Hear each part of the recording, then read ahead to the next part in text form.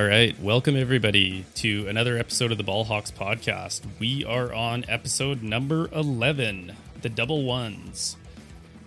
Quick happy Mother's Day to all the wonderful women out there who put up with their children. I know my wife is the rock star of our family, so she's allowing me to podcast on Mother's Day. What more can you ask for? I am your host, Steve Fisher. You can find me on Twitter at @ssfisher87. And I am joined, as always, by my right-hand man, Christopher Twinkletoes Phillips. And this week he is Thumper to Bambi, the trusted Thumper sidekick. Twinkletoes, that's more like Fred Flintstone than it would be Thumper, I guess. But I'll take both. Whatever it is. Happy to be here. Like you said, happy Mother's Day to all of the wonderful mothers out there. My wife is also the rock of this household. Not only allowing me to record on Mother's Day. Yesterday was her birthday. And then, of course, we did a thing today. But yeah, happy to be here, Steve. As you guys know, please give us a follow over on Twitter at ballhawks_pod. You can find me on my personal account at phillipschris12. And, of course, because Steve didn't mention it, you can find him as well at ssfisher87. Yeah, so we kind of did a thing. It was a little bit of a slow week in the NFL this week. We're, I guess, quickly entering these dog days of summer, but it was not a slow week here in the sunny Okanagan. We finally got around to doing our hashtag Run Chris Run from, I don't even know which, I was trying to remember what episode that was where I kind of put you on the spot there of running your 40 faster than Rich. And I won't give it away because I feel like that's your news to give away. But before we get into that, a few things that I want to say about our event today. A huge thanks to Sean McCabe at Acro Media. He took time out of his day. He was not doing any of the events. He's not part of our podcast. He's not part of the PP1 podcast, and he came out with all of his gear and took lots of good videos, and we already have a couple of those up on our social media. And then probably, I know, kind of bad to say because you're right here, but my highlight of the day was actually so we did a little barbecue on the tailgate afterwards with everybody's family and kids, and our friend Ryan Hank of the PP1 podcast, his daughter was eating a bear smoky that I brought for everybody to try, and Ryan forgot to mention this to her before eating it, and he says something along the lines of like, how was the bear? And for a second there, I gotta admit, I was a little nervous. And she goes, "That was bear?" And I was like, "Oh no, like, what did you do, Ryan?" Essentially, like, it's your daughter. I don't really care if she's upset with this. You made the call. And then as quick as I could think that, she goes, "That was so good." And I was like, yeah, we got to take this one hunting with us next time. So huge thanks to Sean and to Ryan's daughter for being a champ. They were delightful smokies, but why don't you give the listeners a little rundown of your rundown today? Yeah, I didn't try a bear smoky. I did have a little bit of bear pepperoni. It was good, so thank you for that. Like Steve said, we did the damn thing finally. We've been talking about it for at least 3 weeks, if not longer. So we finally got out there. I mean, we were waiting to find out what Rich Eisen's time was. So, we weren't just delaying it to delay it because I was afraid to do it. I was just waiting. And I guess we should probably mention to anybody who didn't listen to the earlier episodes, the original bet between me and Chris was we were talking pre-draft stuff. And Chris had made a comment, I think it was just like a little underhanded comment about how fast you were or how slow something was. And I sort of put you on the spot and said, I tell you what, if you can run a faster 40 than Rich Eisen's time this year, I will donate $20. And we decided BC Children's Hospital Foundation. And if you can't beat Rich, then, I would donate it. Thought we should probably tell people about that if they didn't listen to earlier episodes. And then it snowballed from there, of course, which you guys will have to wait to see the videos to see how far it spiraled out of control. Like Steve said as well, I just want to send a quick thank you to Sean from Acro Media for coming out and recording and taking videos of the whole thing of, me and Ryan, trying to be the fastest old guy on the field today, which actually, fun fact for you, Steve, I have known Sean since elementary school. Oh, really? Yeah. When Ted told me who was coming out to record everything, he's like, yeah, I think you guys went to high school together. I'm like, actually, I've known Sean since elementary school. So kind of funny. I probably haven't seen Sean since high school, but just kind of funny to see him out there and definitely very appreciative of him coming. But of course, let's get to the news that everybody has been waiting for. Rich Eisen ran the 40 in a 6.03. Correct. The bet was Chris has to beat Rich. Again, it spiraled out of control from there, but the initial bet was Chris has to beat Rich. I was not nearly as fast as I would have liked to have been.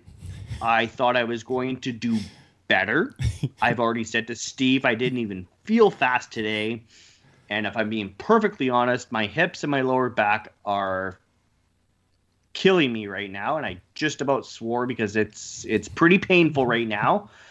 But I did the damn thing and I beat Rich Eisen. Woo! 5.89. Let's go! Your boy did it! So Steve, pay up, bud. $20, BC Children's Hospital. And I tell you what, man, it was for charity. I'm going to pay anyway, so I'll donate my $20 too. Yeah, I was going to say the same thing. I didn't really care whether you won the bet or not.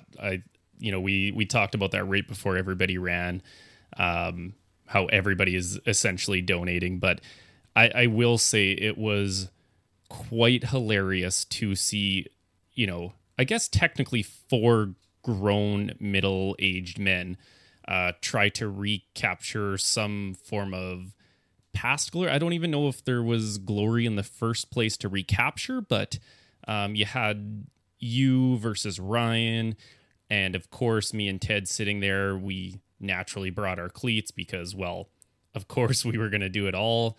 And athlete. Yeah, you get those competitive juices flowing in you. I was just going to put some cleats on and play soccer with my kids. And then I started seeing everybody doing the 3-cone and the broad jump. And I was like, you know what? I'm an athlete. I like competition. I got to get in there. So classic thing, it snowballed. But why don't you tell everybody about the secondary bet that kind of snowballed from our initial bet? Talking about the bet between me and Ryan from the PP1 podcast. That's the one. Yeah. So I mean, it was Chris had to beat Rich Eisen, and then all of a sudden, going out running the 40-yard dash, just me and Steve quickly record it, get it done, time it, whatever. Turned into a best out of 3 competition where, as Steve just mentioned, we had to do a broad jump.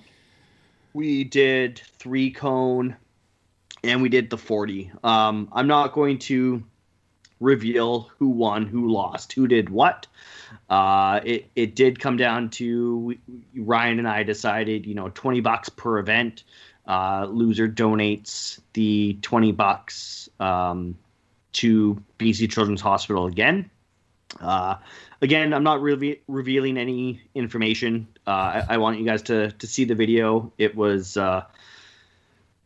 It was quite entertaining. Some people may have taken some clothes off. There maybe I think my daughter probably makes a cameo right at the end there. The hit list is on there. I made sure to bring that along.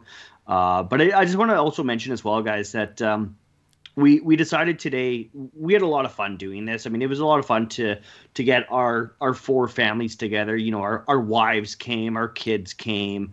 My parents decided to show up and surprise me, so I wasn't expecting that. But we decided that we're going to make this an annual thing. So next year, keep your eyes out for hashtag Run Chris Run 2. We're going to make it bigger. We're going to make it better. We're going to create a fundraising page for the BC Children's Hospital. This is a great hospital for, all families, all sick kids in British Columbia that can definitely use any donations that you can possibly afford to give. So keep an eye out for next year. We will definitely bring it back. Probably Ryan versus I again, because nobody wants to watch Ted and Steve because they would be just way too embarrassingly slow. But yeah, keep an eye out for it. I'm sure the promo videos will start back up again. Sometime after the NFL season ends next year, and we're definitely going to make it bigger and better, and make this an annual thing between the Ballhawks podcast and the PP1 podcast.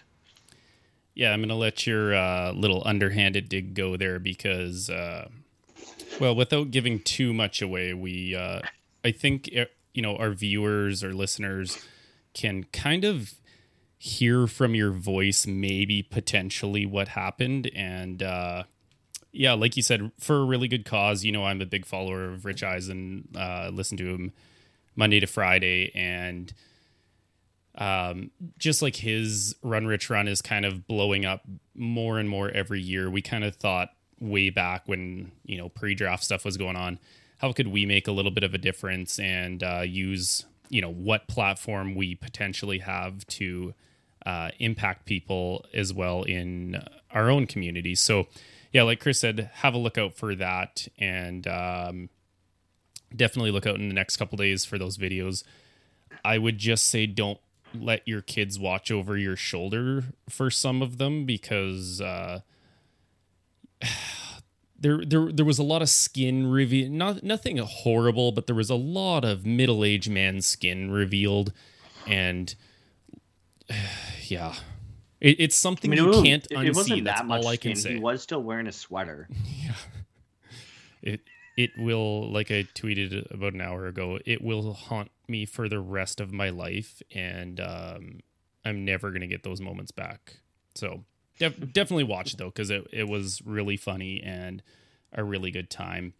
But I think this brings us to some NFL news, where your boy DK was doing a little sprinting of his own, not nearly as fast as you. But what happened with DK and his running today? Yeah, I'm gonna just quickly shut that down, and I'm going to say that I am much slower than DK Metcalf. I don't want to discredit anything that he did today, because I personally think what he did today was amazing. DK Metcalf, for any of you that don't know, showed up to the United States Track and Field Olympic Trials to go run the 100-meter dash and see, hey, maybe I could qualify for the Olympics. I mean, we all remember him chasing down Buda Baker last year after Russell Wilson threw the interception on the goal line or whatever it was. So DK Metcalf, he showed up today. He ran a official 10.37, so 10 seconds, 10.37 seconds. Which is just it's not good enough to qualify for the Olympics. He needed a 10.05 to qualify for the Olympics. 10. But my God, 10.2. 10.2. Okay. Bob Condada I thought I'd seen of a the Seattle 10.05, Times but said 10.2 to qualify for the Olympic trials. yeah, I mean, I have it on my PVR. I've seen videos on my phone of it. I want to watch it on my actual TV to actually see, you know, the event in its, I guess, proper form. But for a guy who's 6'4", 235, who is not an Olympic trained athlete, show up and run a 10.37. Yes, he finished last in his leg, but if you watch it, I mean, in the videos that I saw on my phone, there was one guy who was maybe a step ahead, if not a half step ahead of DK. So, I mean, DK Metcalf was, that close to finishing, I guess, 8th out of 9th, which, I mean, if you're not first, you're last. Thank you, Ricky Bobby. I unreal, man. I mean, if he were to lose some of the mass and actually train to be an Olympic sprinter, he could probably do some real damage. But he's an NFL wide receiver, and he needs that mass. And I mean, being a football player pays better, so I don't blame him there. Yeah, a couple of things with that, like you said, he's an NFL wide receiver, and usually these guys where, we're going through the draft process and we hear this guy has Olympic level speed. DK Metcalf legitimately has Olympic level speed. Like you said, at 6'4", I think on the one app I was reading on, it said he was 229, but 220, 230, 235. He's a big dude, and he's got world-class speed. So, at the event, he actually ranked 15 out of 17 runners of all the event, obviously not just in the heat that they're showing. And the fastest guy on the day got 10.09. So guys that train for this year-round, year after year after year on all the techniques and their sprinting speeds. So, just to be, 17 tenths of a second off of qualifying for the Olympics, that in itself is just absolutely wild when you think like you said, he's got other things that he's dealing with in training for, things that are football related, not sprinting related. And he's just like, you know what? I just want to test my speed against world athletes. Like how incredible of a physical specimen is this guy? And then the other thing I was thinking about was poor Budda Baker. How did he not die that day? He's getting chased down, at least, maybe not die, but how did he not at least crap his pants just a little bit when you hear a thundering human being and you're like, oh my goodness, the train is coming for me and it ain't slowing down. I think had it been any other defender other than Budda Baker, they probably would have been crapping their pants, but all credit to Budda Baker. He's a hell of a player himself. Yeah, man, it's just, I mean, Marquise Goodwin, who is both an NFL player and an Olympian. Now, he's not a sprinter. He competed in the long jump. He tweeted earlier today, 10.36 at that size. Crazy, which I think initially before it was official, I think it was a 10.36, and then the official time came in at 10.37. But splitting hairs at that point. But to have somebody who is an Olympian say something like that is unreal at that size, and a lot of people, but I say people, a lot of NFL players, a lot of his colleagues were saying that guy is different. That guy is different. Running that fast at that size, that is unheard of. That is different. That is unreal. The only one who had a little bit of slander was Raheem Mostert, which I'm gonna go ahead and just save my comments because I have nothing family friendly to say about what Raheem Mostert said. So Raheem Mostert, I hope somehow DK Metcalf plays defense this year and you guys meet in the backfield. That's all I'm going to say. Or at least they both get put on special teams just once. I don't want to see DK on special teams, but just go play strong safety and just, I don't know, just go obliterate that that guy who thinks he's. Anyways, yeah, I'm just like I said, I'm gonna leave it there because I'm gonna say some bad words if we carry on about that conversation. Classic. The other thing was like Emmanuel Acho said, like, like DK, like, why did you do this? Like, what were you doing this for? Who were you doing this for? Yeah. And I really enjoyed this quote. And DK Metcalf replied back, I was doing this for myself. Everybody else is scared to do it.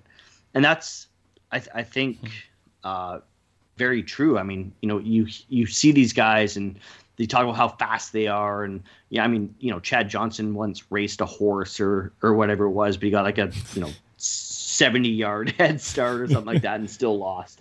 So to see him say like, yeah, you know what? Like, why not? Why not show up and give this a shot and see how fast I am? See how I stack up against the best in the world. And it's actually funny. I don't know if you saw any video of it yet, Steve.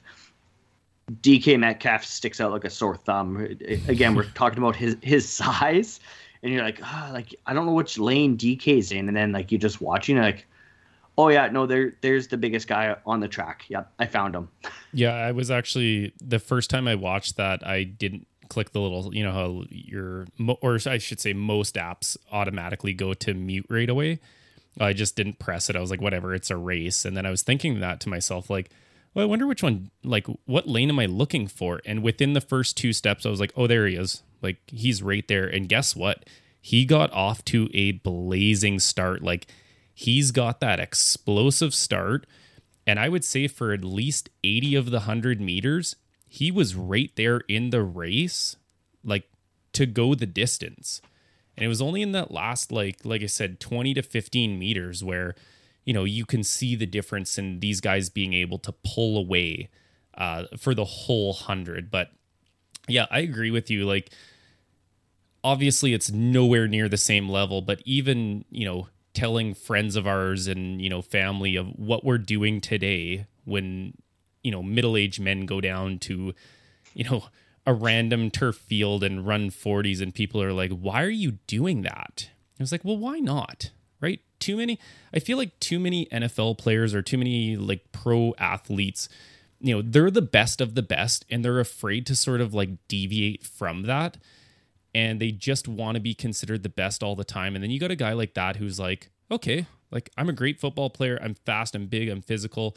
This is a new challenge for me. I want to see where I stack up against Olympic sprinters. And I think that's just like good for him. Like, good for him for not being scared. Good for him for, putting himself on the line to really be ridiculed, right? Like, I'm sure he took a few sprints beforehand and thought to himself, like, I'm in range. I should actually try at one of these events. But then to actually go put yourself on, the map in the limelight to compete against these people, like, he could have just gotten blown out of the water. And, it might be embarrassing for somebody who's, a top person in their, field to get embarrassed a little bit, but he threw it out there, and yeah, good for him. Yeah. I mean, this will be the last thing I say about it, but, competitors like to compete, and he went out there and he competed, gave it his all. And like I said, I think he did fantastic. And I guess at the end of the day, the biggest takeaway from this all is I'm glad that he came away from it healthy. So, yeah, definitely. And also that you and Ryan and myself and Ted also came away from it healthy. I really did not want your mom and dad to be, picking your body up off the turf with a torn Achilles or something wild like that. We've all got to go to work. Growing up playing lacrosse, my parents, including my mother, I will add, including my mom. Actually, my mom probably said this to me more than my dad did. You better actually be hurt. Yeah. If you're laying on the floor. Yeah. My parents were the same way too. Yeah. So even if I did get hurt today, which again, thankfully I didn't, I probably would have hobbled my ass to the sideline instead of pulling up lame, being hurt, and forcing my parents to pick my hurt body up off the turf. I don't know. So many things that your parents say stick with you through life, and for some reason, that is one of the ones that has stuck with me. And I mean, I still play lacrosse to this day, and that one still sticks with me, where it's just like, if I have to come out there, you better actually be hurt. Right. So and I think even this will be the last thing I say about this, but kind of going off on a huge tangent. It's so funny how now that you're a parent and I'm a parent, how these things make a lot more sense. Like they didn't say that because they don't care about you or because they're just like, seems like a lot of work to go out there. Like when your kid gets hurt or they're laying there, you know, your heart sinks a little bit. So I don't want my heart to sink every time you fall down. And if you're down, I know I've got to do something about it. Like, you know, same thing. My parents always said that, like, don't play wolf with stuff like that. And even when I tore my ACL way back, same thing. Like, I knew I tore it, or I at least had an idea, like, this feeling must be a torn ACL. And I hopped on the other leg to the opponent's bench because it was a little closer and asked them to open the gates, and to which they didn't. Bunch of you-know-whats. And then I hobbled my way across the field, still on a torn ACL, to my own bench, because it was just one of those things that stuck with me, that if you can get up, you get up. You don't need to make a big spectacle of it. It's an embarrassment thing, right? Like, no parent wants to have to go out there to look after their kid who's supposedly hurt just to find out they're faking it. Like, yeah, I don't know. As a parent, I would definitely, if my kids are pulling something like that, I would be embarrassed that my kid faked an injury, right, bad enough that I had to go out onto the floor, field, ice, whatever, to check on them. So. Yeah, my kids will definitely not be professional soccer player level floppers, or they won't be playing for very long. Just get them some magic spray. Yeah. Oh, things are great. Or you cart them off to just on the white line, and then they sprint over to the bench. Yeah. Okay, a couple little NFL things we wanted to chat about. Like we said at the start of the hour here, a little slower of events that happened, but a couple kind of transaction-y type things. We have Frank Ragnow of the Detroit Lions becoming the highest paid center. So it's a 4-year deal with an annual average value of 13.5 per season, which tops Corey Linsley's from earlier when we talked about that in the first wave of free agency. Ragnow was a first round pick, 20th overall out of Arkansas, and he's still just 24 years old. Allowed 0 sacks and 9 pressures in 14 games for the Lions. So you can see, there's a lot to like about this guy, and kind of one of my takeaways from it when I saw it. Normally, a center signing wouldn't really, lift your eyebrows, but I'm starting to see that centers are being valued now. Centers are starting to get paid with the other big offensive linemen. And then the other one that I wanted to talk about, and you can respond to either one of them if you want, was the Eagles claimed Kerryon Johnson off of waivers. And this one was kind of interesting to me. That's starting to get to be one of those running back by committee, crowded backfields. It's got some fantasy football implications on it. Obviously, they have Miles Saunders, who's kind of their lead guy. They just drafted Kenneth Gainwell out of Memphis in the 5th round, who a lot of people are, pretty high on and taking him fairly high in rookie drafts. And then you have Johnson, who's added to that backfield. And, obviously with what the Eagles have done in terms of the draft, adding Landon Dickerson, I think that's going to be an interesting backfield to look into this year. What do you think? I didn't realize that Frank Ragnow is only 24 years old. Yeah. That's wild. Yeah. Good for him. I was reading an article earlier tonight about that contract and, his press conference. And I mean, of course, how excited he is to be able to sign a contract like that, which, I mean, this is his second contract at 24. So he signed through to 2026, I think I saw. So that's going to take him to 29, 30, which means he's going to get a third contract. Whether that's with the Lions or someone else is yet to be determined, of course. But good for him. He in that press conference was saying how excited he is to be able to take care of his mom, and that this was the goal, his entire time. I think in the article it said something that he wrote, I think it was maybe in middle school, that, my goal is to make the NFL and to take care of my parents. His father passed away in 2016, which from my understanding, he was quite emotional about discussing, which, I mean, of course, who wouldn't be? So I mean, now he gets to take care of his mom. I mean, he is set. That is generational money. That is taking care of himself. That is taking care of his mother. That is taking care of his kids, probably his kids' kids. He is set. So yeah, good for him. I mean, we are both big proponents for guys getting paid. We both want to see the players get the money.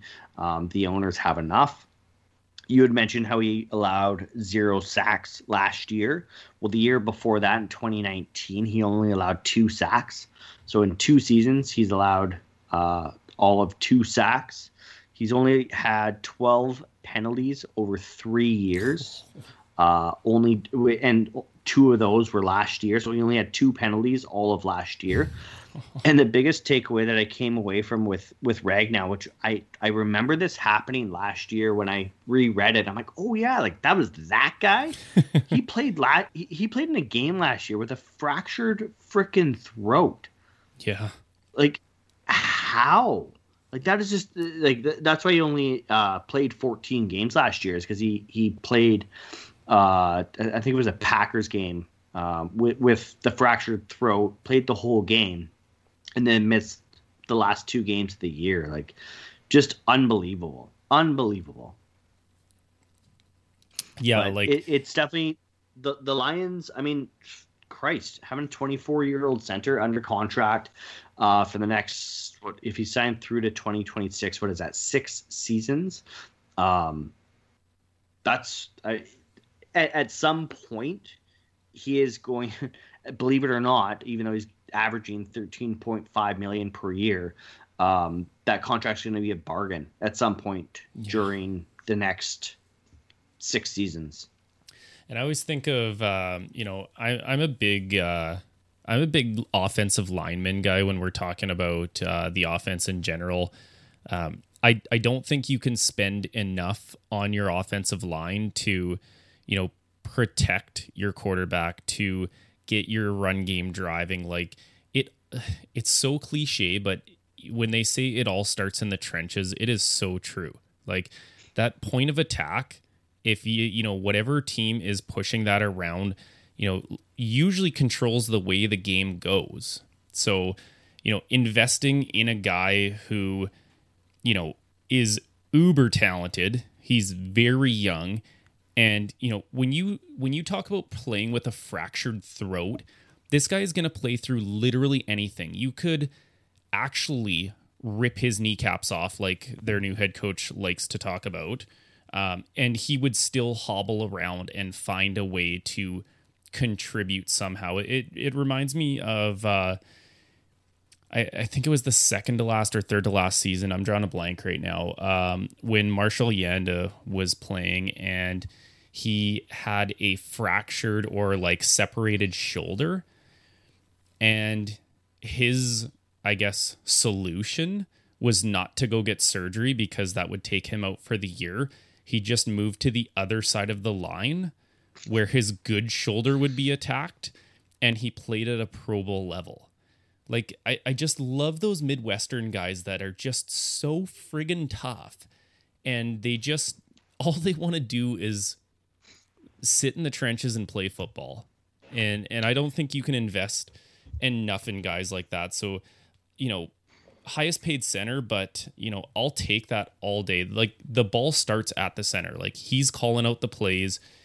He's got to be the first one to not only snap, but then get himself up to take on those big hulking D linemen. So money well spent. What do you think about the Eagles getting Kerryon Johnson? Is that an anything to you? I just want to quickly comment. You're talking about Marshall Yanda switching sides on the offensive line. It reminds me of the Ronnie Lott story where he dislocated or broke his finger partway through a game, and instead of missing the rest of the game, he just said, no, just take. It may not have been that entire game. He may have finished that game with the broken finger, but I think it may have been the next game where he just said, just amputate it, just take it off, cut it off where it's broken, and I'll just go out there and play. And they did, and he did. Just next level toughness. Yeah, things that there's a reason why these guys make the NFL, and I go run a 40-yard dash against my friend on a Sunday afternoon. So, and you both think you're hurt. Yeah, exactly. Kerryon Johnson. I don't know. Like, initially when I saw it, I was like, what? Kerryon Johnson? And then I remembered that DeAndre Swift is there.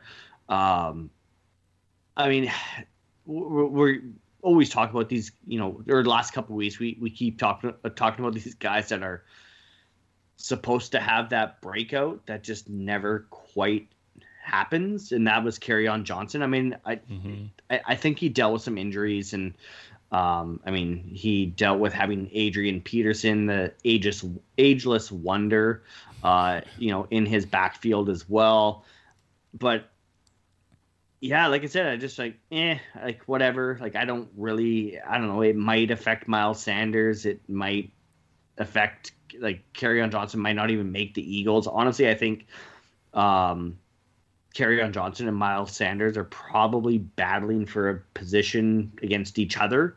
Whereas the Eagles are probably viewing Gainwell as their running back as the future, maybe. I honestly, I don't know. It barely makes the meter even move. Yeah, I just thought we'd bring that up in terms of fantasy football. Is it going to have any effect? Sometimes these guys go to a new system, or maybe they go to a team where their old running backs coach was, and that can kind of revitalize their careers, especially for these guys that, he was a fairly high pick. There was lots of promise and talk around, what he could be at the next level. And like you said, he's kind of just been fighting for roster spots, against other bigger competitors. And it's just one of those things where it's I know how the waiver system works. He doesn't really get a choice. Do I want to go to Philly? Do I want to go here? He gets picked up by who he wants to get picked up by.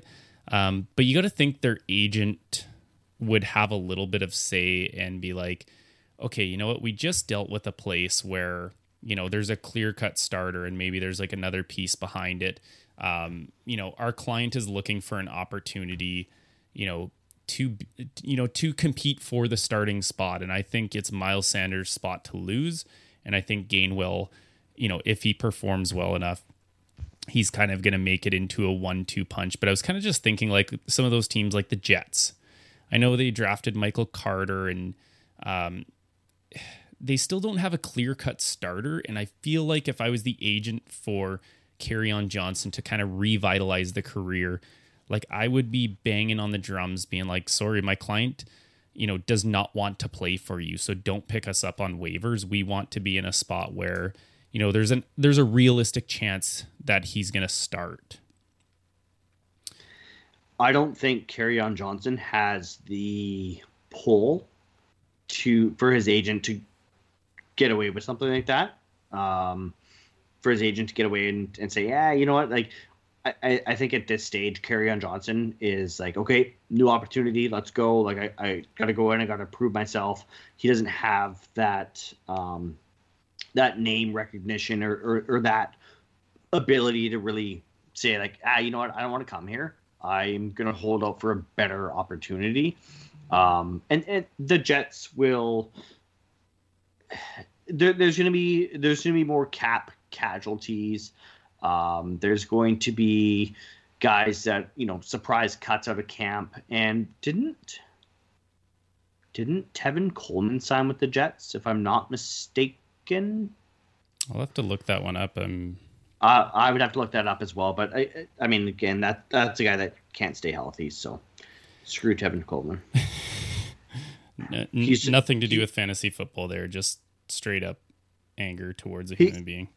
No, yeah, he used to play for the Niners, so screw him. Yeah. Yes, he did sign with the Jets. I just looked it up. Okay, so they might have a little bit of more competition, but anyways, just thought we'd bring that up, see what you thought of it. One other one, we don't have to spend too much time on this, but I thought it was just kind of interesting. The GM of the Buffalo Bills, Brandon Beane, made a couple comments that kind of, you know, stirred the pot a little bit, and it's, you know, it's slightly political, I suppose, but it has real football implications. And so for anyone who has not read into this or looked into it, he basically was alluding to unvaccinated players would essentially be a problem to him because, you know, if their entire staff met a certain criteria, kind of like the NHL's 85%, and I don't know what the number is for the NFL, I don't think it's come out yet, that they could go back to kind of doing things like they used to instead of holding these Zoom meetings for this and, you know, the point of care testing every single time. And so his comments, I didn't actually listen to the entire thing, so I'm just kind of paraphrasing or taking a clip out of it. And he said, I hope if those are the rules, that we'll be able to reach enough people to be vaccinated and not have to deal with all the headaches. And so what people took from that was Brandon Beane sounds like he wants to cut players who are headaches, who are unvaccinated. And then there was another statement from an NFL rep that said a team may not release a player solely due to vaccination status. And I just want to get your opinion on this really quickly, because I think it's, I think right now it kind of seems like maybe a whatever kind of idea, but I think there's going to be a lot of things where a player gets cut and gets questioned if they are unvaccinated. Like, why did you cut me? And, you know, do you see any future issues with this at all? It's just, it's should I say new normal? Because people hate that. Might trigger someone. A little. It's honestly, it is the way that we are going right now. It is the way of the world. And I mean, at the end of the day, it's, these guys are running a business. And if they choose to run the business in the manner in which they choose to run it, and they decide that they want vaccinated players over unvaccinated players, that is their choice. You know, like I said, this is the way the world is going. I saw something on Twitter the other day about the Seattle Mariners. They have, you know, perks in their park now for people who are vaccinated. You know, if you're vaccinated, you have access to this area of the park. You can do this in the park. You can do that in the park. I think they even said that vaccinated people can get a discount at the concession and possibly even the team store in the park. So certainly you're going to see more things like that where teams are incentivizing fans to get vaccinated, players to get vaccinated. I wouldn't be surprised to see a lot of NFL teams put in a rule where if you want to come watch a game, you have to be vaccinated. So it's just the lay of the land right now, where they want to see more and more people probably get the vaccine, which I'm not against. Please get the vaccine, and I don't care how political that is or if you disagree with that statement. That's how I feel. Get the vaccine. And yeah, it's just we will see more and more things like this. Yeah, I agree. Like, it might be a little too political for people, but if you want things to go back to how they were, if you want to start protecting people, you probably should actually do some research of what vaccines do, and then you will come to the same conclusion. I was just kind of thinking more along the lines of not incentivizing a player, but in this case, the conversation was about can you penalize a player? And I think that's where the differences came down. Like, incentivizing a player might say like, oh, you get like X roster bonus or something paid out by whoever. Well, you know what I mean? Instead of saying like, we're going to cut you. Do you want to be on the team or not? Do you want to be on the team or not? Get a vaccine or don't get a vaccine. If you don't get a vaccine, you're not on the team. But that's a penalty. That's not an incentive. That's a penalizing of a player, not incentivizing. How is not being on the team incentive enough to get the vaccine though? Because that's not an incentive at all. Okay. That's all. Anyways, we don't have to go down that rabbit hole. I just thought it was kind of interesting. I think, with the NFLPA being a thing in the NFL, I think this is going to potentially get a lot more traction than you actually think it will. Further on down the summer, like I just hope people are smart and they get vaccinated and we don't necessarily have to deal with these kinds of things. Because it's better for the health of the entire world, first and foremost, football aside. But yeah, I think there might be a little bit of conversation with this, probably like post-summer kind of idea. Anyways, that's as far as I think we'll take that one. Some of you at this point are probably asking yourself, like, why aren't these guys talking about the Aaron Rodgers saga? It's been monopolizing the NFL for the last couple weeks. We do not want to talk about that quite yet. We were going to try and save this for as long as possible, but we thought it might be a little weird. We have a guest coming on next week, a big Packers guest who we would love to chat with them about having a little more insider info on that. So I thought I would just add that in there really quickly about why we're not talking about Aaron Rodgers, because obviously it's a big deal. We're probably going to dedicate most of next week's episode, if not the entire thing, just to Aaron Rodgers. One last thing before we get into the third down. I know this is something you wanted to talk about. Both of us having worked at Jersey City, we're kind of Jersey nerds, and the rookies are coming out with their jersey numbers. You actually found this before I did. I think I was at work and, a super busy day, but you actually text me, or you might have tagged me on Twitter, the Ravens rookie numbers, and we're like, what do you think of them? And so, just really briefly with the Ravens, I guess for me, like, even being a Jersey nerd, numbers to me mean nothing until you actually do something with them, because it's all this promise, and then you're like so disappointed when it's like, oh, like Earl Thomas just ruined the number 29 for me. So when I look at like the Ravens, Sean Wade getting 29, my first thought is, well, the last time we had a DB where the number 29 was Earl Thomas, but the last time a drafted player took 29 was Marlon Humphrey. So you look at that and you say to yourself, which one am I getting? Am I getting the one where I want to forget the number 29, or am I getting the one where I wish Marlon Humphrey never got rid of 29 for Earl Thomas? I I guess there's actually one other really cool thing about the Ravens rookies and the numbers that they picked, especially the wide receivers. So between the players they have on their roster and the players they signed, they have number 11 is James Prochet, who was a rookie last year.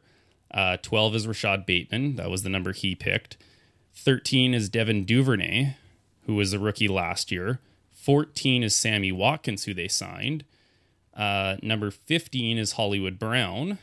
And then number 16 is Tylan Wallace, who's a rookie this year, which is kind of fun. You got 11 to 16 in order of receivers. Line them up in formation, 11 to whatever, would be kind of fun. And then, of course, Ravens fans had a little bit of a heyday with Miles Boykin on the outside. He's wearing number 80. And one of these things is not like the other ones. Yeah. Miles Boykin is wearing one of the more traditional wide receiver numbers, yeah. And yet it sticks out like a sore thumb, which is pretty funny. I just wanted to, just talk about, like you said, we're a little bit of jersey nerds. I love jerseys. I love seeing what numbers guys are wearing, the rookies, what did they choose, which the Seahawks have not released that information yet. And they're really starting to piss me off because I just want to find out what number the rookies are wearing, which, like you said, it doesn't really mean anything, but I care. And I don't know why. I can't explain it, but I just care. But also the NFL, of course, this offseason, they just a couple weeks ago changed the whole rules in regards to what numbers players can wear. So, running backs previously were limited to number 20 to 49. Well, now they can wear numbers 1 through 49. And actually running backs can now also wear numbers 80 to 89. Which seeing a running back wearing something in the 80s would be really weird. Yeah. But, now they can wear single digits, which, I'm sure you remember because we were both at Jersey City at the time when Reggie Bush was drafted. And nobody knew what number he was going to wear. People were coming into the store being like, do you have those Reggie Bush jerseys yet? And I'm like, well, he hasn't announced what number he's going to wear yet. Because, of course, at USC, he was number 5. And I think throughout the preseason, he wore number 5. So he didn't actually announce his number till right before the regular season. Derrick Henry actually did the same thing with number 2. He wore number 2 all preseason and then changed to 22 right as the regular season started. So that's a guy that I wonder if maybe he'll switch back. Wide receivers can also now wear 1 through 49. So we're going to see those wide receiver and tight ends, potentially wearing the single digits, which actually Kyle Pitts, a rookie, he's rocking the single digit. He's going to be number 8. And then linebackers, they've now got the ability to go into the single digits. DBs have the ability to go with the single digits, which again, saw a couple changes there. Quandre Diggs has announced he's going to wear number 6. So switching from 37 to number 6 for the Seahawks. Budda Baker, which actually I kind of got a kick out of this. He tweeted the other day, like, hey, Cardinals fans, please don't hate me. But I'm switching my number to number 3. So actually, Budda Baker, this is his third, I don't know. He was 36 to start. He changed to 32 when Tyrann Mathieu left, and now he's switching to number 3. So this is his third different jersey number for the same team. Couple other interesting ones. We're going to see a running back, Leonard Fournette, wearing number 7. Patrick Peterson's going to wear number 7 as well, actually, which 2 former LSU guys, both going back to their college numbers. The biggest thing that I don't understand what this is, the NFL charges these guys, hey? Like, yeah, I was just gonna ask you about that. Yeah, so like Patrick Peterson's fine because he changed teams. Any rookie is fine because it's their first jersey number. But like Quandre Diggs, Budda Baker, Leonard Fournette, they have to buy back all of the jerseys with their previous number from the NFL and / Nike, which, like, give me a break. I mean, we were just talking about, like, this is a business, right? If there's no bigger business than you sitting on, 10,000 Buda Baker jerseys because he decided just randomly one day to change his number. I to a certain degree, I get why you say give me a break. Like, just let these guys wear the number they want to. It's kind of fun. It's new. It's interesting. But from a business standpoint, like, think about how much inventory these guys sit on. Now, the NFL makes a gazillion dollars, so I don't feel overly bad for them. But, I think too, when every once in a while I'll go on the NFL.com website and, I'm searching like their sales section to see if there's any fun things I can add in kind of with my order. And you still see like, championship hats where it's like, the Baltimore Ravens Super Bowl 47 championship hats. And I'm like, how are they still like almost a decade later, you have not sold those out? So I kind of get it from their perspective, but yeah, I mean, let the kids do it, especially when you've just changed the rules on who's allowed to wear what number. I guess that's the only sort of caveat you might have for, saying I should be able to pick my number. If the rookies can come in and play by these new rules, like, at least let me do it one time. And maybe they help fans out in some way. Cause I know as a fan, I would be kind of pissed off. I remember a couple of weeks ago, Patrick Queen, he wore 8 at LSU as well. And he was, shouting out Lamar saying, how much is it going to cost kind of thing. And I replied to him saying, if you do that, no worries, but you owe me a jersey kind of idea. Because like, let's say Lamar Jackson changes his jersey number because he gives it up to Queen. Like, do I really want to wear a Lamar Jackson with his old jersey number on there? Like, no, I probably want his current jersey number. So I get it from the fans' perspective, get it from the players' perspective. One comment I kind of want to bring up was, I think it was Brady. It was a while ago, and I should have tried to pull up the article that I read it from. But Brady's not happy about the jersey number switch because he thinks this is going to lead to just like some super shoddy football. Because essentially, like, for how many years he said like, oh, these are the numbers I've had to study for this position group. And if this person is over here, this has to be a that or whatever, right? So he's basically saying like the product on the field is going to cheapen because these guys can be, whatever number they want to be. Suck it up, Tom Brady. Sorry, man. Like, if kids in college can figure it out, so can professional athletes. I saw that as well when it was initially tweeted out that he thinks it's dumb and that, yeah, it's going to lead to, guys going unblocked and whatever else. And I replied back or quote tweeted it or whatever I did of the Abe Simpson old man yelling at the cloud gif, because that was Tom Brady in that scenario, which actually I think Tom Brady ended up also tweeting out that gif, realizing that, like, all right, maybe I am a little bit wrong in this scenario and I am a bit of that old man yelling at the cloud. But yeah, just get over it, man. Like, college kids can figure it out, and they're it's fun. Yeah. Let guys do what they want to do. Yeah. I want to see them expand it to D lineman. I want to see Jadeveon Clowney back out there in his number 7, destroying guys in the backfield, right? Like, if a D lineman in college is wearing a single digit number, like, you got to block that guy. Yeah. Yeah, I agree. Okay, I think we have time for a little third down if you got something for us. I do. I threw something together here after our event today. I was like, I have nothing planned for the podcast, Steve, and we were actually talking in the parking lot. Like, what are we even talking about tonight? And, I mean, we have managed to throw something together here. But last few weeks, of course, we've been discussing some of our favorite rants and NFL one-liners and things along those lines. So I thought this week it would be kind of fun to look at another entertaining aspect of the NFL that we all know and love so much, and that is some of the best touchdown celebrations. Oh, here we go.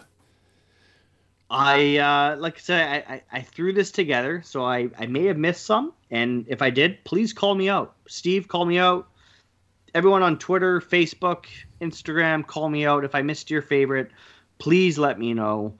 But I've got a few matchups here, and of course, are you ready? I'm ready. Let's go. Third down. All right, let's go. So first matchup, we've got Terrell Owens with the Sharpie. Okay. Versus Joe Horn and the cell phone, which it sounds like you don't know what the Sharpie is. No, so I just thought you were going to go in a different way to start. But for anyone that's not listening, explain what the Sharpie was.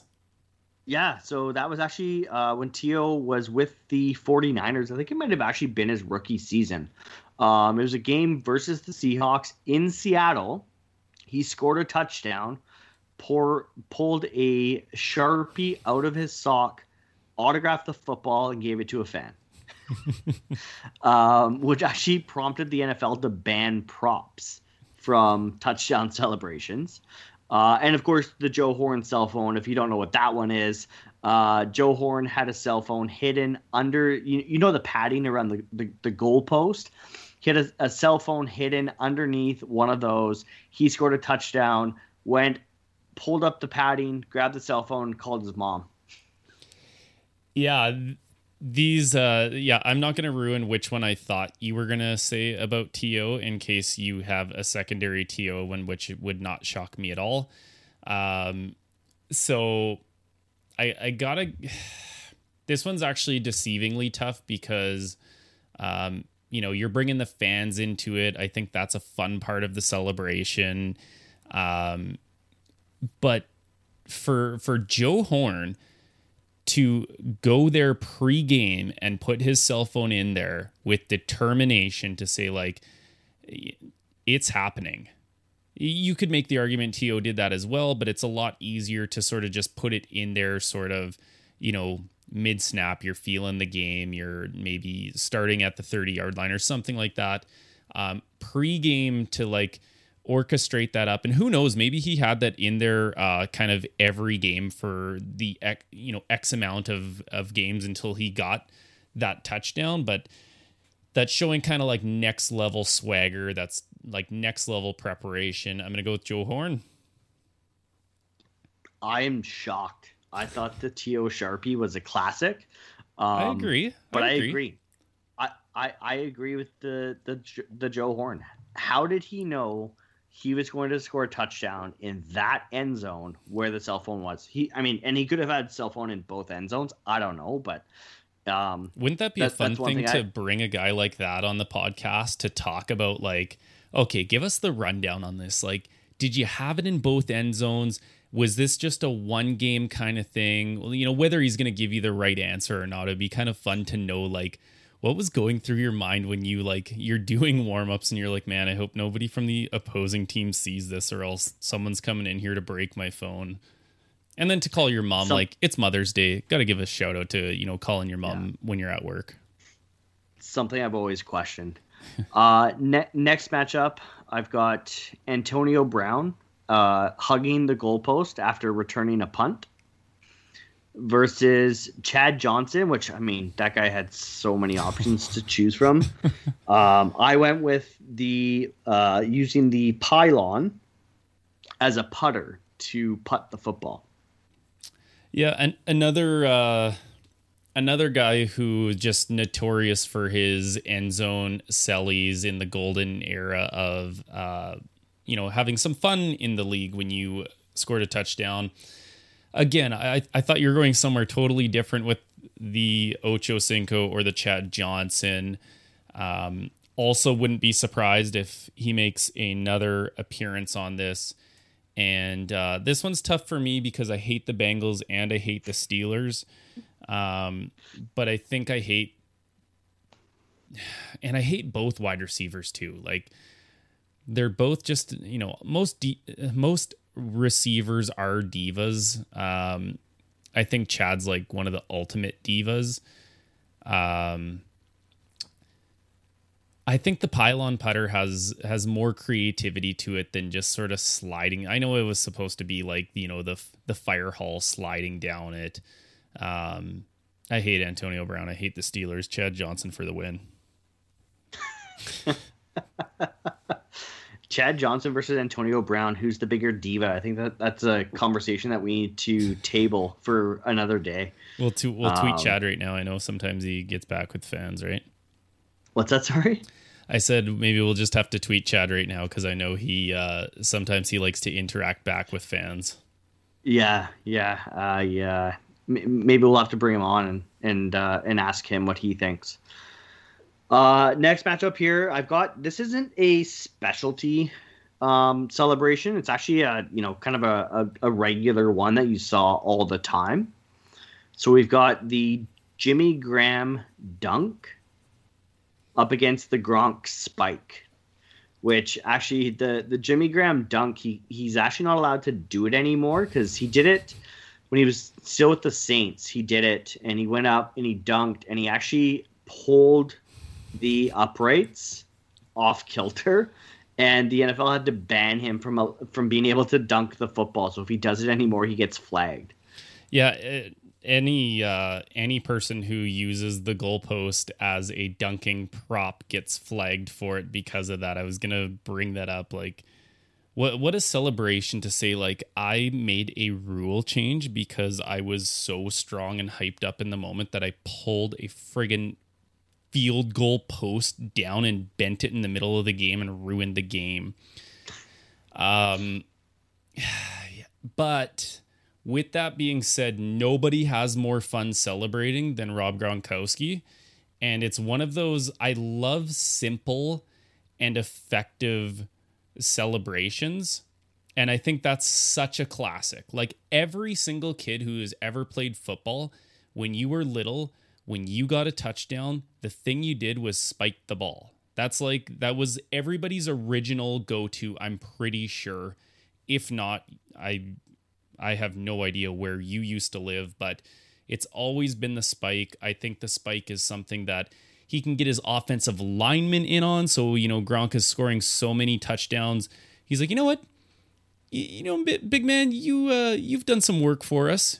You take a spike, and you see these big giant men like getting so pumped up because they're never going to score a touchdown in their life, and they get to be a part of the celebration. So I'll go with the Gronk spike. Good. Great choice. And like you said, everybody can do a spike. Not everybody can dunk the ball. Very true. I can't dunk the ball. Next one is another one where it was something that you saw on a regular basis. We have the LaDainian Tomlinson flip, which, I mean, I was actually, when I was pulling up the some of the best touchdown celebrations for this list, and I saw the LT flip, I was like, man, like, I forgot how good that one is. Like, just the I loved that one. I could go back and watch him do that 15 times. Versus again, this is a classic, Deion Sanders high step. Oh.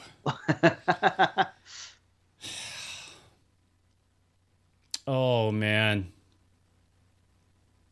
For some reason, when you're doing these and you're saying them to me, I'm like, no, this isn't going to be that hard. And then the second I go to talk, I'm like, but just what about this? And I can picture, like, it should be an iconic pick. I'm sure he has like a LaDainian Tomlinson brand, you know, like the Jordan, like, kind of like dunking air brand. That would be his logo of his company. That's how iconic it is. But the high step starts early. The high step might be I'll play along with this for right now. But the high step might be the greatest celebration in all of sports, not just even football, because he started doing that. Like, you go back and watch those early Dion years, and he's doing it with like 15, 20 yard. Like, that's how fast he is. And that's how early he knows he's going to score. If we're talking about having that swagger and putting a phone in, the upright pads, this guy is taunting other people saying, I'm doing this. Like, come catch me, DK Metcalf. Oh, wait, you can't because I'm Deion Sanders and I'm high stepping. And for that reason, I'm picking Dion. Both. So, like, those are two that you can just always, like, you see them and it's just like, I could picture myself doing that. I'm going to practice that. Like the Dion, high step dance after he actually finally got to the end zone. I mean, those are just things that you practice and you're like, if I ever play beer league flag football, I'm doing the Dion, I'm doing the LT. Like, I don't even care if I get caught from behind. Like, I'm still doing it just because I get the chance to do it. Yeah, I don't care who I piss off. I don't care if a guy says, forget flag football. I am taking Chris out at the knees the very next play. I'm doing it. Yeah. I'm doing both of them, actually. I'm probably doing like the high step into the LT flip. Like, yeah, I don't know. I'll combine a couple. Yeah. Last matchup I've got here, we've got the Terrell Owens star, you were probably expecting, versus we were talking about this last week, straight cash homie, Randy Moss, mooning the Packers fans. It's funny that you say I was probably thinking of that one. I was not. So popcorn. I was thinking popcorn. But again, like, we want to talk swagger.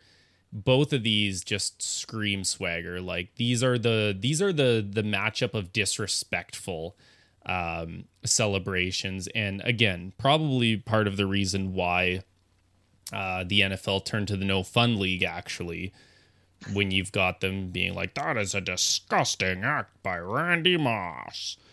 I think I like the T.O. one so much because of just the history of it all, of him being, a cowboy. I thought the Randy Moss, if it didn't blow up to everybody getting so bent out of shape, I think it would have just been like, oh, remember that time Randy Moss mooned the crowd? Like, wow. It wouldn't have been such a big deal if he didn't have that soundbite of, I know we said it last week. Who was it again? Al Michaels just like losing his mind over, like, a phantom moon. Like, who cares, man? So I'm gonna go with I'm going with T.O. and the star on this one. Yeah, especially like with T.O. and the star, he did it twice in the same game.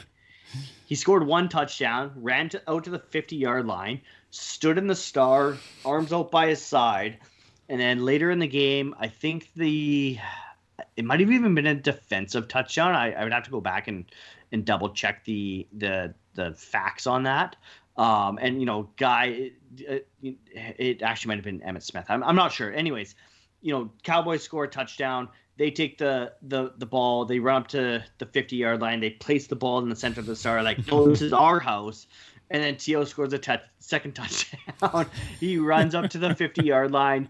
He plants the ball in the star. And then out of nowhere, you see some guy come up and just, like, clock him. Yeah. And it's just, again, I mean, one of those moments that you can just, when you hear T.O. and the Cowboys star, you know what I'm talking about, right? But, yeah. Quick recap here. We got Joe Horn talking on his cell phone.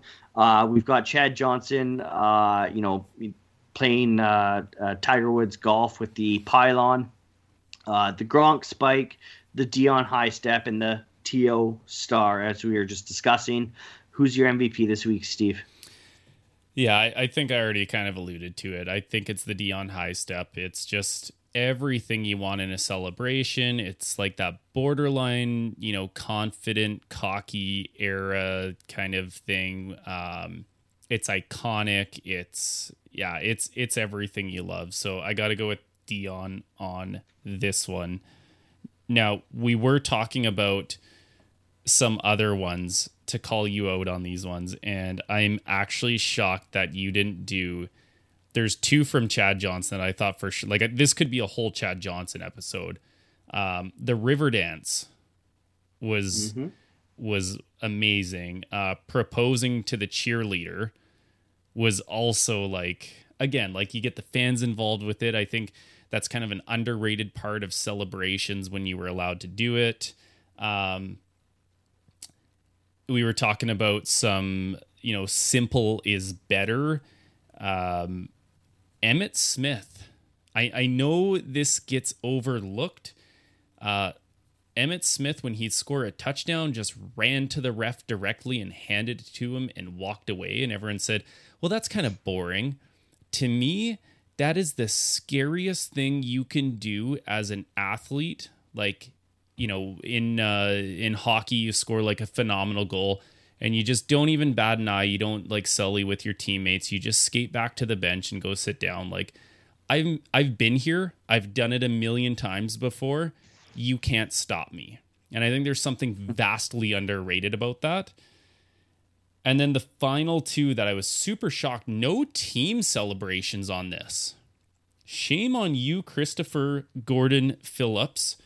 The Fun Bunch from the then Washington Redskins is one of my all-time favorite thing to do with just, I could be in a group of friends and just Fun Bunch and you all high-five in a circle together.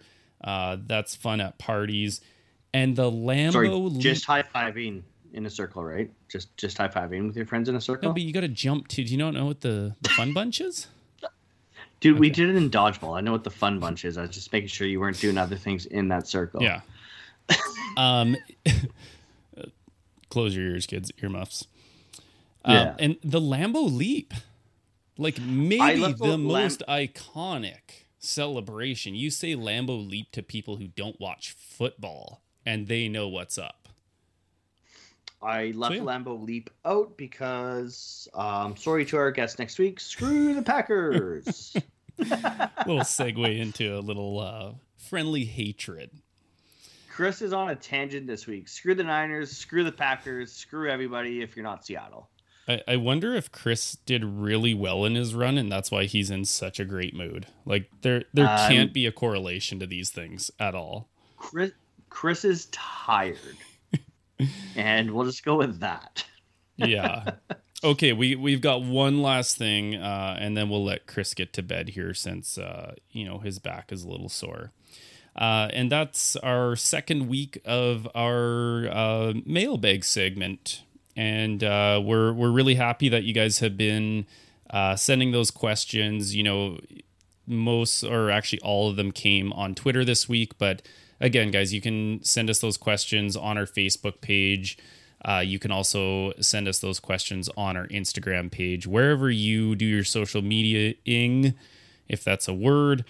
We will find those questions. We'll give you a little shout out, your question, and, as our description says, our half-assed take on it. So feel free to text message Steve as well. I'll give you his phone number and text Steve at any time of day. Yeah, blow it up. Don't matter to me. Your wife will love it. My phone has been on silent since I don't know, I was about 18 years old. I never have my phone on loud. Little fun fact about me. Our first mailbag question goes to our buddy who you may or may not have beaten in a race today. Again, no spoilers. Ryan Hank wants to know, what's worse, the butt fumble, the immaculate interception, or falling when no one is around? And your comment was, I don't really know. And so if you are like my compadre here, the butt fumble was Mark Sanchez running into his offensive lineman. I knew that one. Okay. Well, for anyone who didn't know, he ran into his offensive lineman's rear end. He fumbles the ball. The immaculate interception was James Harrison intercepting Kurt Warner on the 1 or 2 yard line in the Super Bowl to lose the Super Bowl.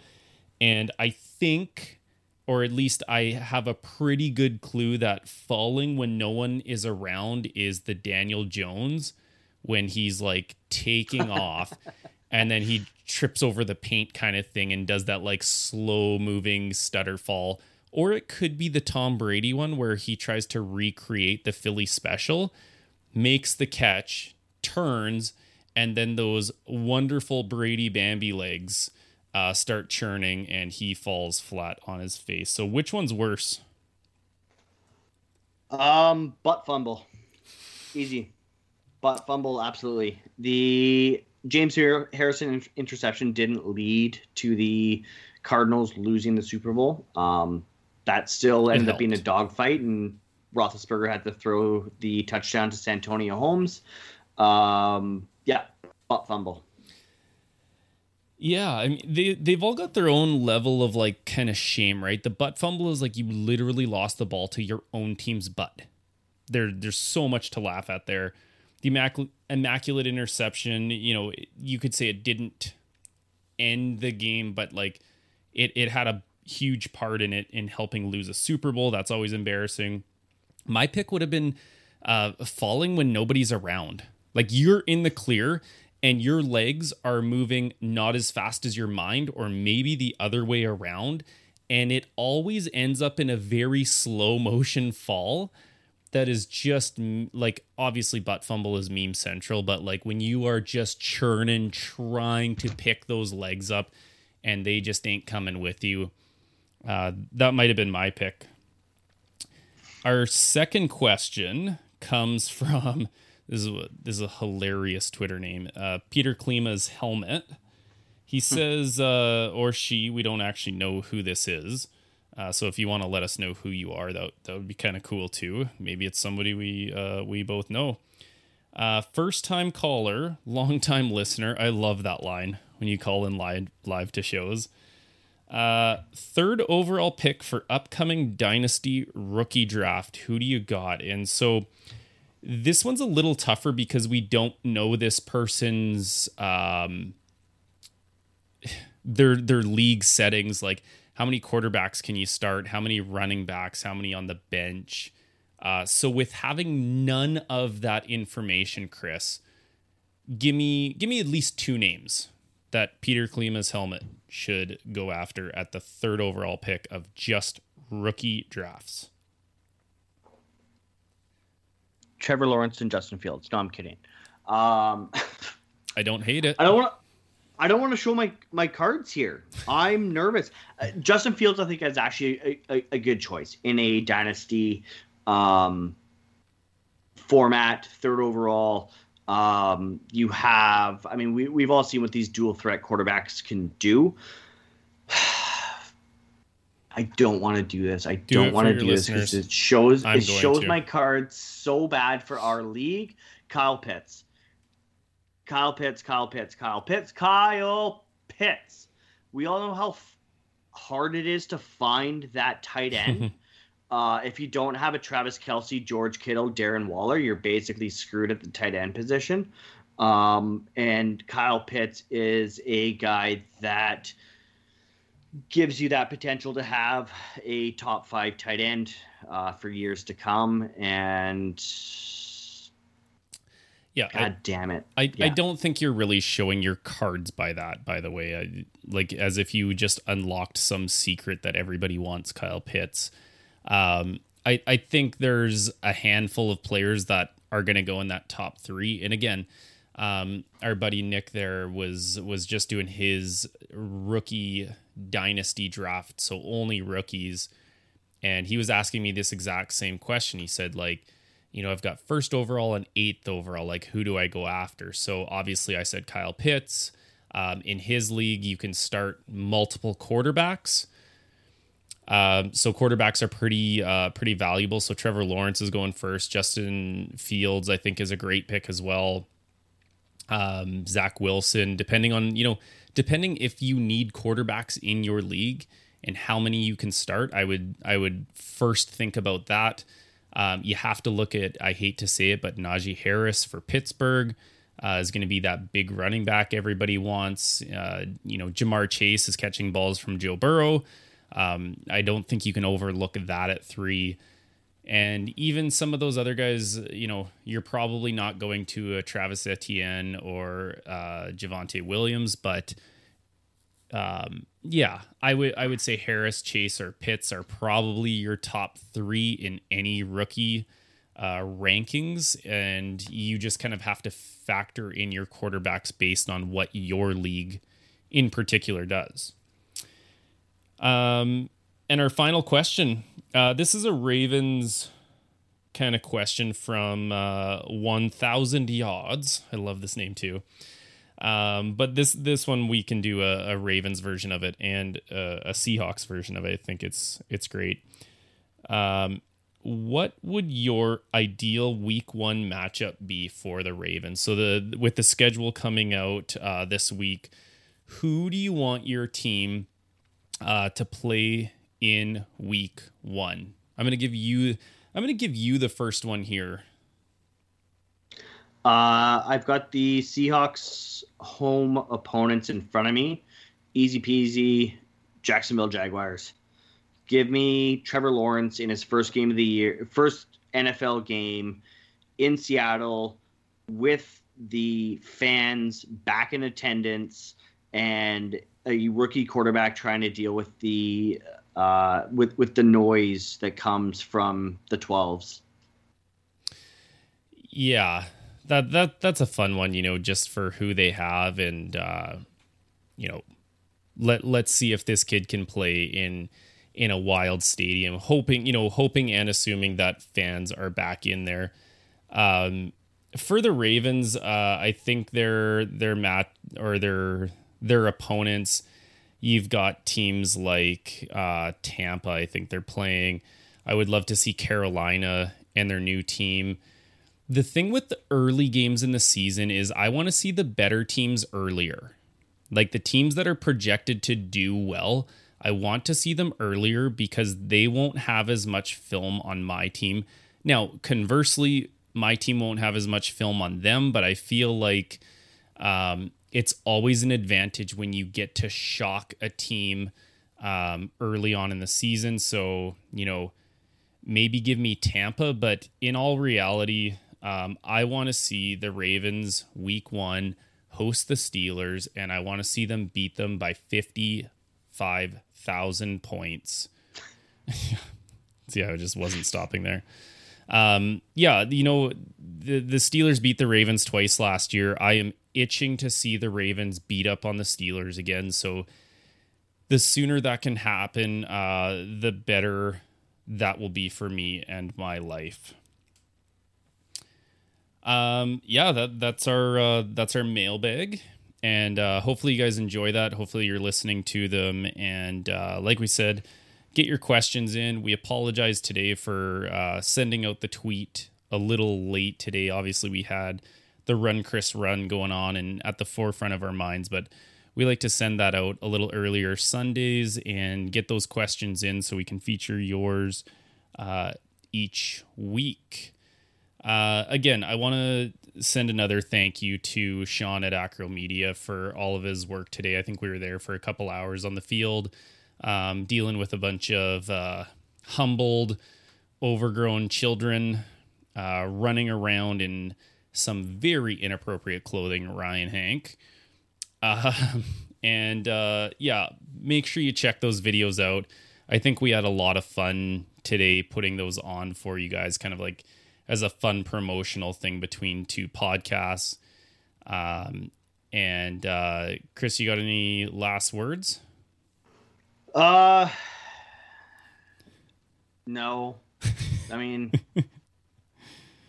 I'm looking forward to doing Run Chris Run again next year. Going to show my cards a little bit there by saying that, but I don't care. You're so bitter this whole episode. Tired Chris is a different Chris. So I'm sorry that you guys had to deal with this Chris today. But no, guys, honestly, yeah, thanks again, Sean. Thanks again to the guys from PP1 podcast coming out and doing that event with us today. Thanks to our wives and our kids coming out and watching us be idiots. My daughter has said that she enjoyed watching Dad be silly today, so that was fun too. Yeah. I mean, go listen to us, guys. You can find us on all of your not our favorite platforms: Apple, Spotify, Google, wherever you listen to us. We're there. Subscribe, review, rate, 5 stars, all those good things.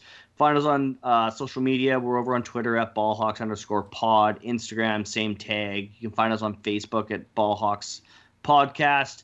I'm Chris. I'm happy to be here. Find me at PhillipsChris12. And as always, guys, go Hawks. Peace.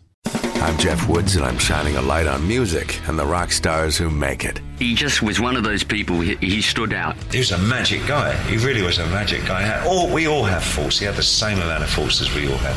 This was before Led Zeppelin. Robert was full on. I mean, he was Led Zeppelin without the band behind him. He had the hair, the jeans, the whole thing, and he was amazing. The Records and Rockstars podcast, heard around the world and yours to hear wherever you get podcasts.